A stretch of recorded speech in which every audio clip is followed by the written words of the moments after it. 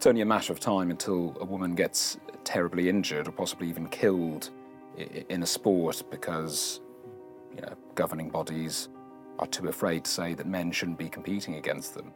And I'm worried it's only a matter of time before, again, we see something horrific taking place in a safe space that should be for women only. And, the big thing I talk about is the irreversible harm being caused to children from experimental medication and surgery. So, the impact is immeasurable. Coming up on British Thought Leaders, I sit down with James Esses, a therapist and child counsellor who says gender ideology is the biggest issue of our time. James was expelled from his university therapy course after 3 years for launching a petition calling for safeguarding of vulnerable children with gender dysphoria. It's not uncommon for anyone, but particularly children going through adolescence, to be uncomfortable in their bodies and dislike parts of themselves. But the answer ideally is to get people to be comfortable with who they are rather than trying to fundamentally change themselves. We're literally removing completely healthy parts of young people's bodies that they can never get back again. He volunteered for several years at Childline, the UK's best-known child support service, and is concerned about the charity's safeguarding. I spoke to senior management. I discovered that Stonewall had a hand in developing Childline's web materials about transitioning. Because Childline's webpage on gender identity basically, as far as I'm concerned, reads as a roadmap towards the different ways in which a child can transition. I'm Lee Hall. This is British Thought Leaders.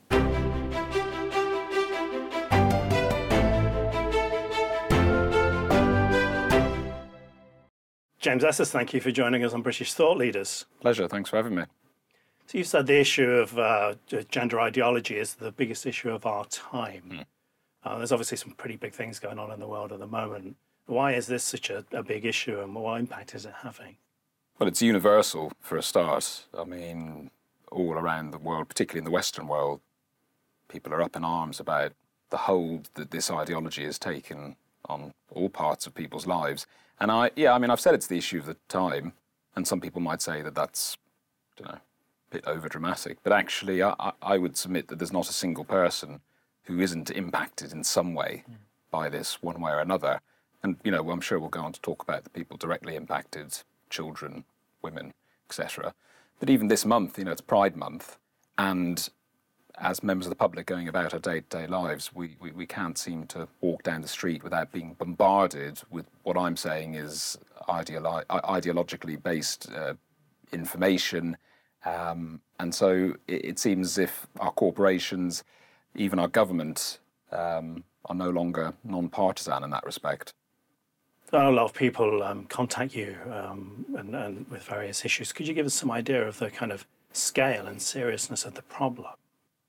Well, and the problem is there's not great statistics in this area, but there's been a significant uplift in children saying that they are trapped in the wrong body.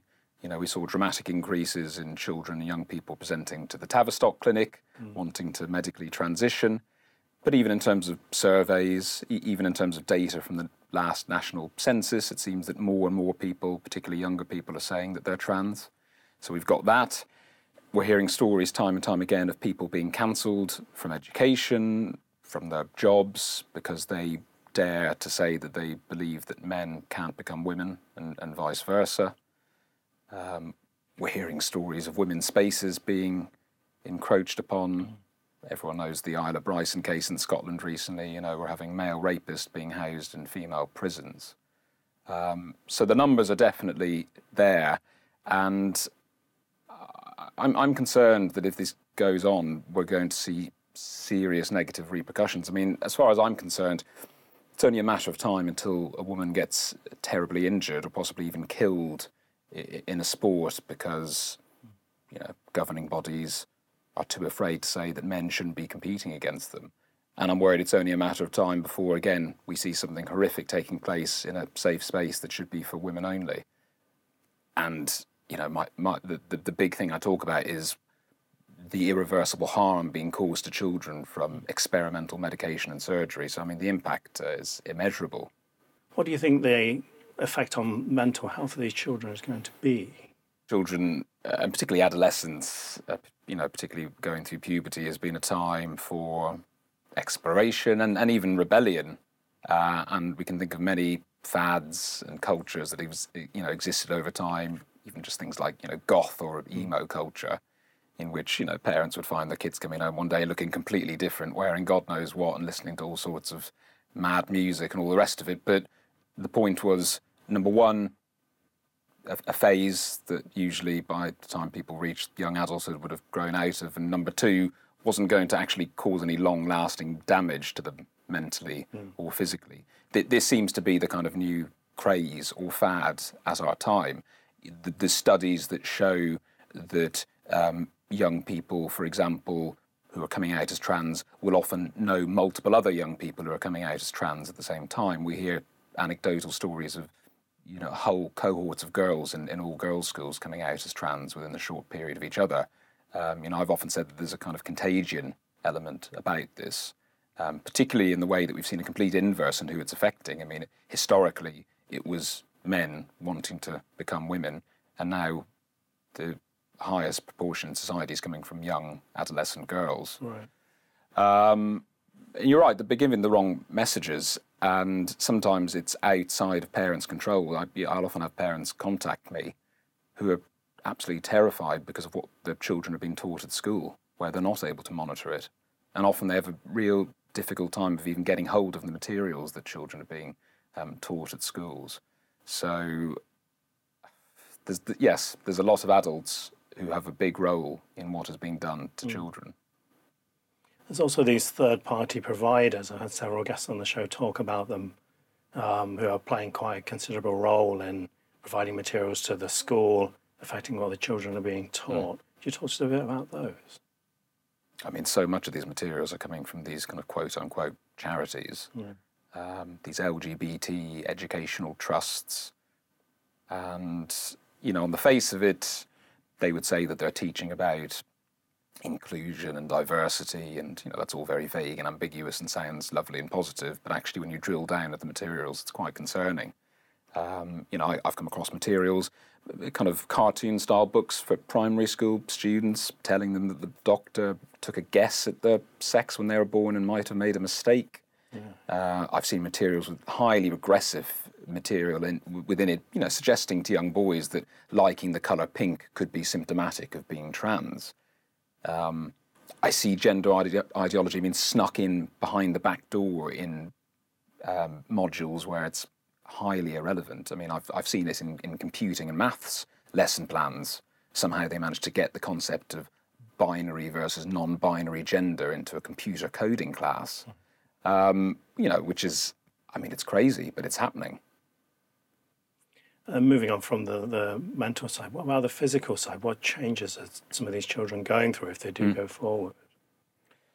Well, we're forever being told that puberty blockers are reversible. I was on a Twitter conversation the other day, and someone in America said puberty blockers are 99.9% reversible, and that is utter nonsense, because studies show that they have an impact on brain development and bone growth. Of course, there's untold social effects. I mean, there's nothing natural about disrupting somebody's puberty. And so even if, a child can come off that at a later point and start puberty, a 14, 15-year-old who commences puberty a number of years after their peers, that isn't natural. Cross-sex hormones can have irreversible physical impacts, and it can range from what some might think is kind of relatively benign, which is things like vocal changes, hair growth. But one of the most concerning things is if a child starts puberty blockers before commencing puberty and then goes on to take cross-sex hormones straight after that, they can be left permanently infertile. There's studies showing links to increased risk of things like heart problems, particularly in young girls taking testosterone. And then with the surgical procedures, well, that's pretty clear to see. We're literally removing completely healthy parts of young people's bodies that they can never get back again. And again, some of the rhetoric on the other side I find sickening. I've read online trans activists saying it doesn't matter if a young woman has a double mastectomy because at a later point, if she regrets it, she can always get breast implants put back in. It's sick, it's ludicrous. So you were previously a barrister and you worked in the civil service, and then you kind of left that world to become a child therapist. And then partway through your course, you were expelled from the course. Can you tell us what happened? Yeah, I was 3 years into my course, and before I started the course, the gender ideology wasn't on my radar. You know, I just wanted to help people for whatever mental health issues they were struggling with. I'd been counselling at Childline for a few years. That was what got me down the path of wanting to do this as a vocation for the rest of my life. And then partway through the course, I began to take note of what was going on in society. I was beginning to hear some of the horror stories with the impact that this was having on children. So I joined together with a group of other therapists and trainees. We're now a group called Thoughtful Therapists, basically sharing similar concerns in this space. Decided to write a petition to the government because at that time they had announced that they were going to ban conversion therapy. And there's a real concern that this was going to have a chilling impact on the profession, basically forcing therapists to affirm people into transitioning. So I started this government petition and it had my name on it, and I did some publicity around it. And then I received an email in May of 21 from the Deputy Chief Executive Officer of my institute, who I've never had any previous dealings with before, saying that there's been some complaints made about my petition. You know, would I come in for a chat? And she called it an informal chat. Now, you know, at that point, I felt a bit anxious, but I tried to trust in what she was saying. So I said, yes, you know, of course I will. Let's chat again. And so we set up a meeting for 2 days later. The very next day, I received another email, less than 24 hours after the first one, and the subject line said termination of contract. And I was informed that I was being expelled with immediate effect, that there would be no informal chat, there would be no hearing, there would be no appeal. And when I went to respond to the email, they'd already blocked my university email address, so I couldn't even communicate with them. So basically, in a single email, my entire life's ambitions went up in smoke. So you're now embarking on litigation with this? Yeah, well, you know, having practiced as a lawyer myself before, I didn't particularly want to get involved in litigation because I know it's expensive and time-consuming, but I didn't really have a choice, to be honest. I mean, as I said, they breached all their own policies. They weren't willing to have any conversation with me. They kind of threw the rule book out the window. So as far as I was concerned, I was left with no choice. So in terms of the therapy community, have you found there are a lot of therapists that agree with you, but they want to keep quiet, or do you think the community has largely been captured by this ideology? It's a mix. Okay. I mean, I have a lot of therapists who reach out to me anonymously and say that they support what I'm saying, but they're too afraid to speak out because there's been others who have been hauled in front of disciplinary committees, etc., simply for stating things like, you know, men are men and women are women on Twitter. But there's a lot of hostility as well. I would say this is a vocation that has been ideologically captured in that respect. I was asked to give a talk at a therapeutic conference last September, I think it was, and the controversy that my attendance generated was crazy. People tried to have it cancelled. These are other therapists tried to have it cancelled. Then when they wouldn't cancel me, they basically boycotted the event itself. Directly after I was speaking, they felt the need to set up a safe space to talk about trans people, where they could support each other in a nurturing environment. I mean, it was crazy. And again, what I was saying, number one, is not that controversial. I'm basically saying we shouldn't cause irreversible harm to children. And by the way, maybe we should protect women's rights as well. And also, I always try and have a respectful dialogue. And I would have a dialogue with anyone, including those that kind of, you know, seriously oppose what I'm saying. I'd have a respectful dialogue because that's how we work together as a society. But the people who are opposed to my beliefs in this space aren't willing to offer the same in return. It's particularly worrying again for therapists. You know, therapists should have a certain degree of resilience. But the fact that they could be so triggered by the mere fact I was present in a building with them, I think, says a lot. And I do worry about those therapists, and I particularly worry for the clients that they're seeing and the harm they might be causing to those clients.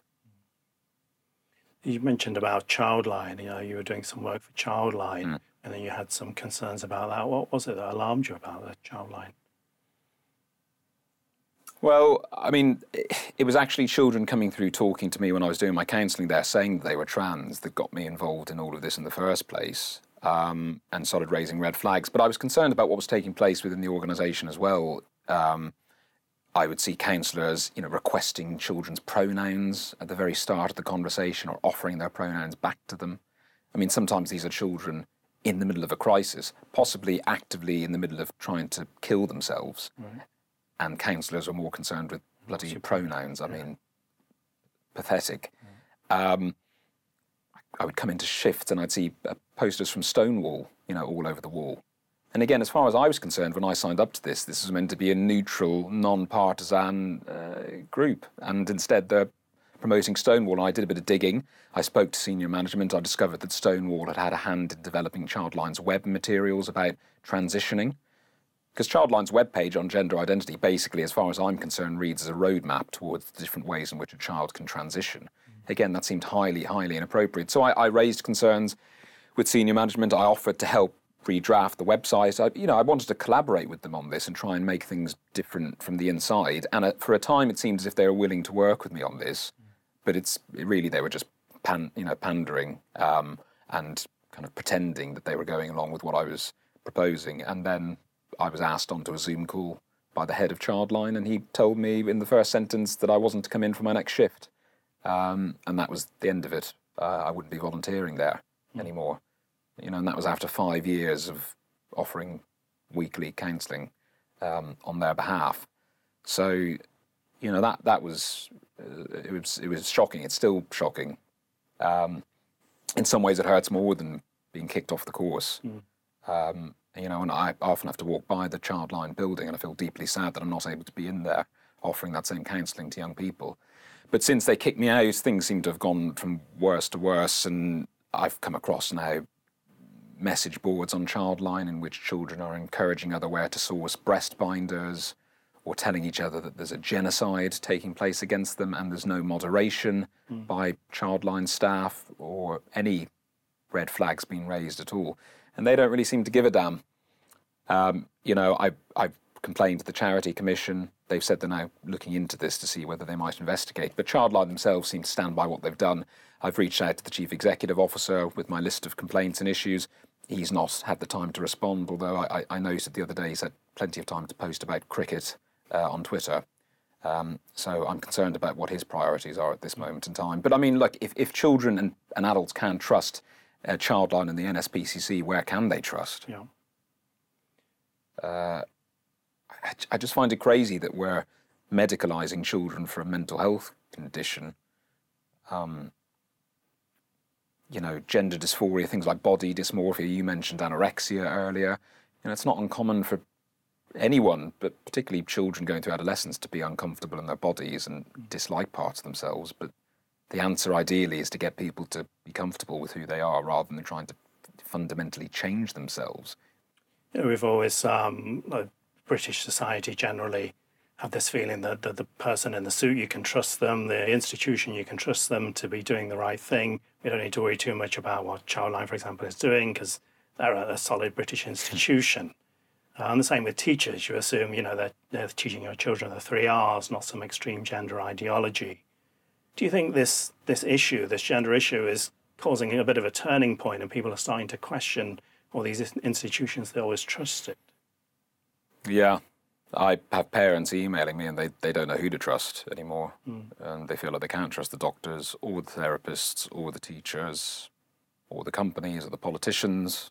So, for example, stuff has come out recently to do with mermaids and the Tavistock. Susie Green, the former CEO of Mermaids, basically having a direct line to the head of the Tavistock and making referrals to children, from children to the Tavistock, even though that she's not a mental or medical professional.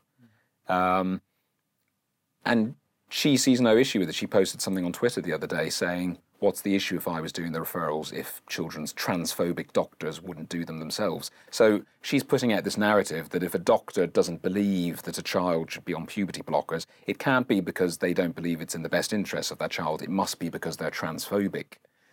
In parts of North America, some of the therapists are worried about not going along with the gender-affirming care in case they lose their license.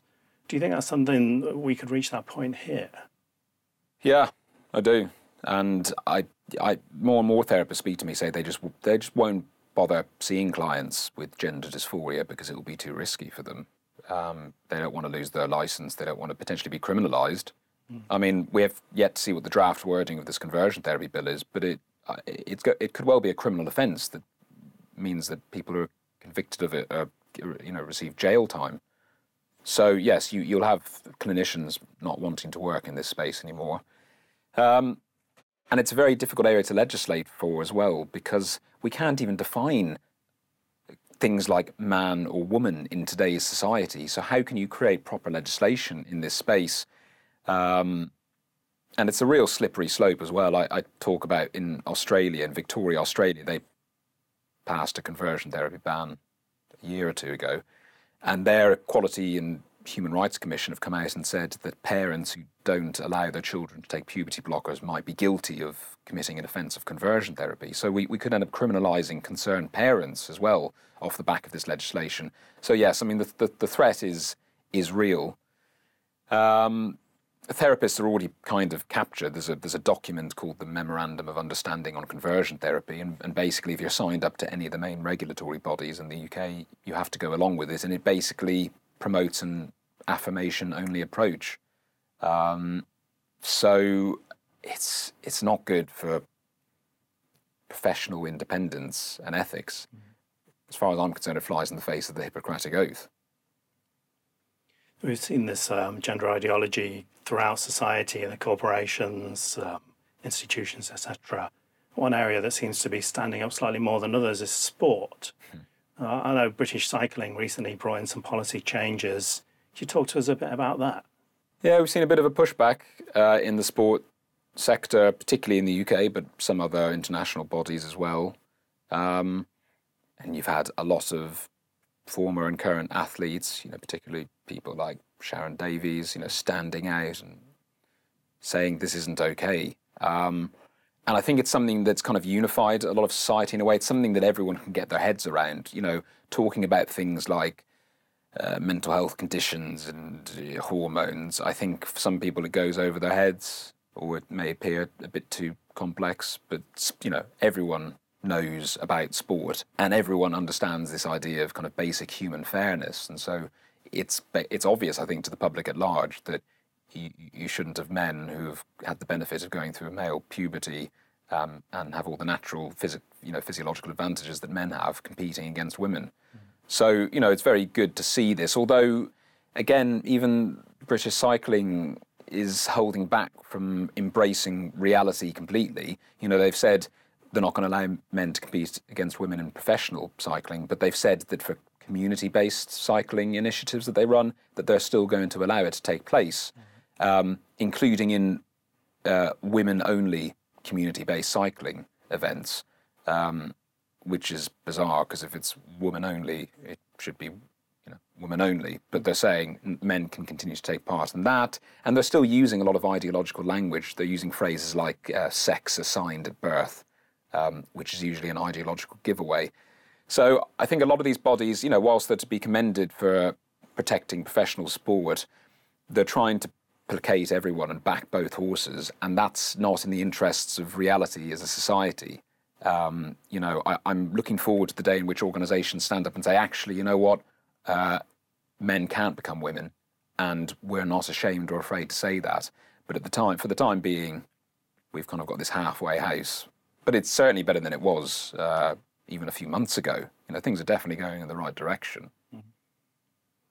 What if, say, you could have several big changes in society to try and deal with this? What would they be? Well, I think we need to get clarification in our legislation, and there's current proposals from the government about potentially amending the Equality Act to make it clear that when they use the word sex, that it means biological sex. So I think that's very important. I would have a complete ban on irreversible medical transitioning for children. I need to give some more thought to the position for adults. Generally, I'm of the opinion that Consenting adults should be free to do what they want as long as they're not harming anybody else. But I still don't believe it's therapeutically ethical to do this. So I need to give that more thought. But certainly I would have it banned for children completely, any form of transitioning in that respect. I think women's spaces need to be protected. There should be no circumstances in which biological men are able to enter spaces like female prisons or female domestic abuse shelters or what have you. And we need free speech to be properly protected. I'm still concerned. The government have released new guidance on these non-crime hate incidents, but there's still people who are losing their jobs and their livelihoods and reputations because, they dare to say that men can't become women, or because they use the wrong pronouns for somebody, and that should not be happening in this society. And we need to see universities and places of study uphold free speech, for their students. Even what we saw the other day in Oxford, with Kathleen Stock going to speak there. And I'm very happy that the event went ahead. But I mean, these students, they're not there to protest. They're there to shut down and disrupt. And it's concerning that it is what's meant to be a beacon of intellect and academia, that there are students there willing to shut down free and open debate. Where can people go if they want to find out more? If people want to keep up with my work, I'm on Twitter. I've got a Substack as well. People can keep up to date with my case. I've got a crowd justice page. I have to keep raising funds because, as I said, this is extremely expensive, and I'm hugely thankful to those who have donated to the cause so far, because without that I simply wouldn't have been able to bring this case in the first place. So people can get updates on my case and donate if they like to on that page. And to be honest, and I'm very thankful I can say this, but reading most mainstream papers most days of the week, I mean, the Telegraph, the Mail, to some extent the Times, have been very good at covering this over recent months, and there isn't a day that goes by without this stuff cropping up in the news. So people are finally talking about this, and I would encourage those listening, if they feel able to stand up and speak out, because unless a greater cohort of society are willing to actually stand up for what they believe in, things just aren't going to change. James Esses, thank you for joining us on British Thought Leaders. Thank you.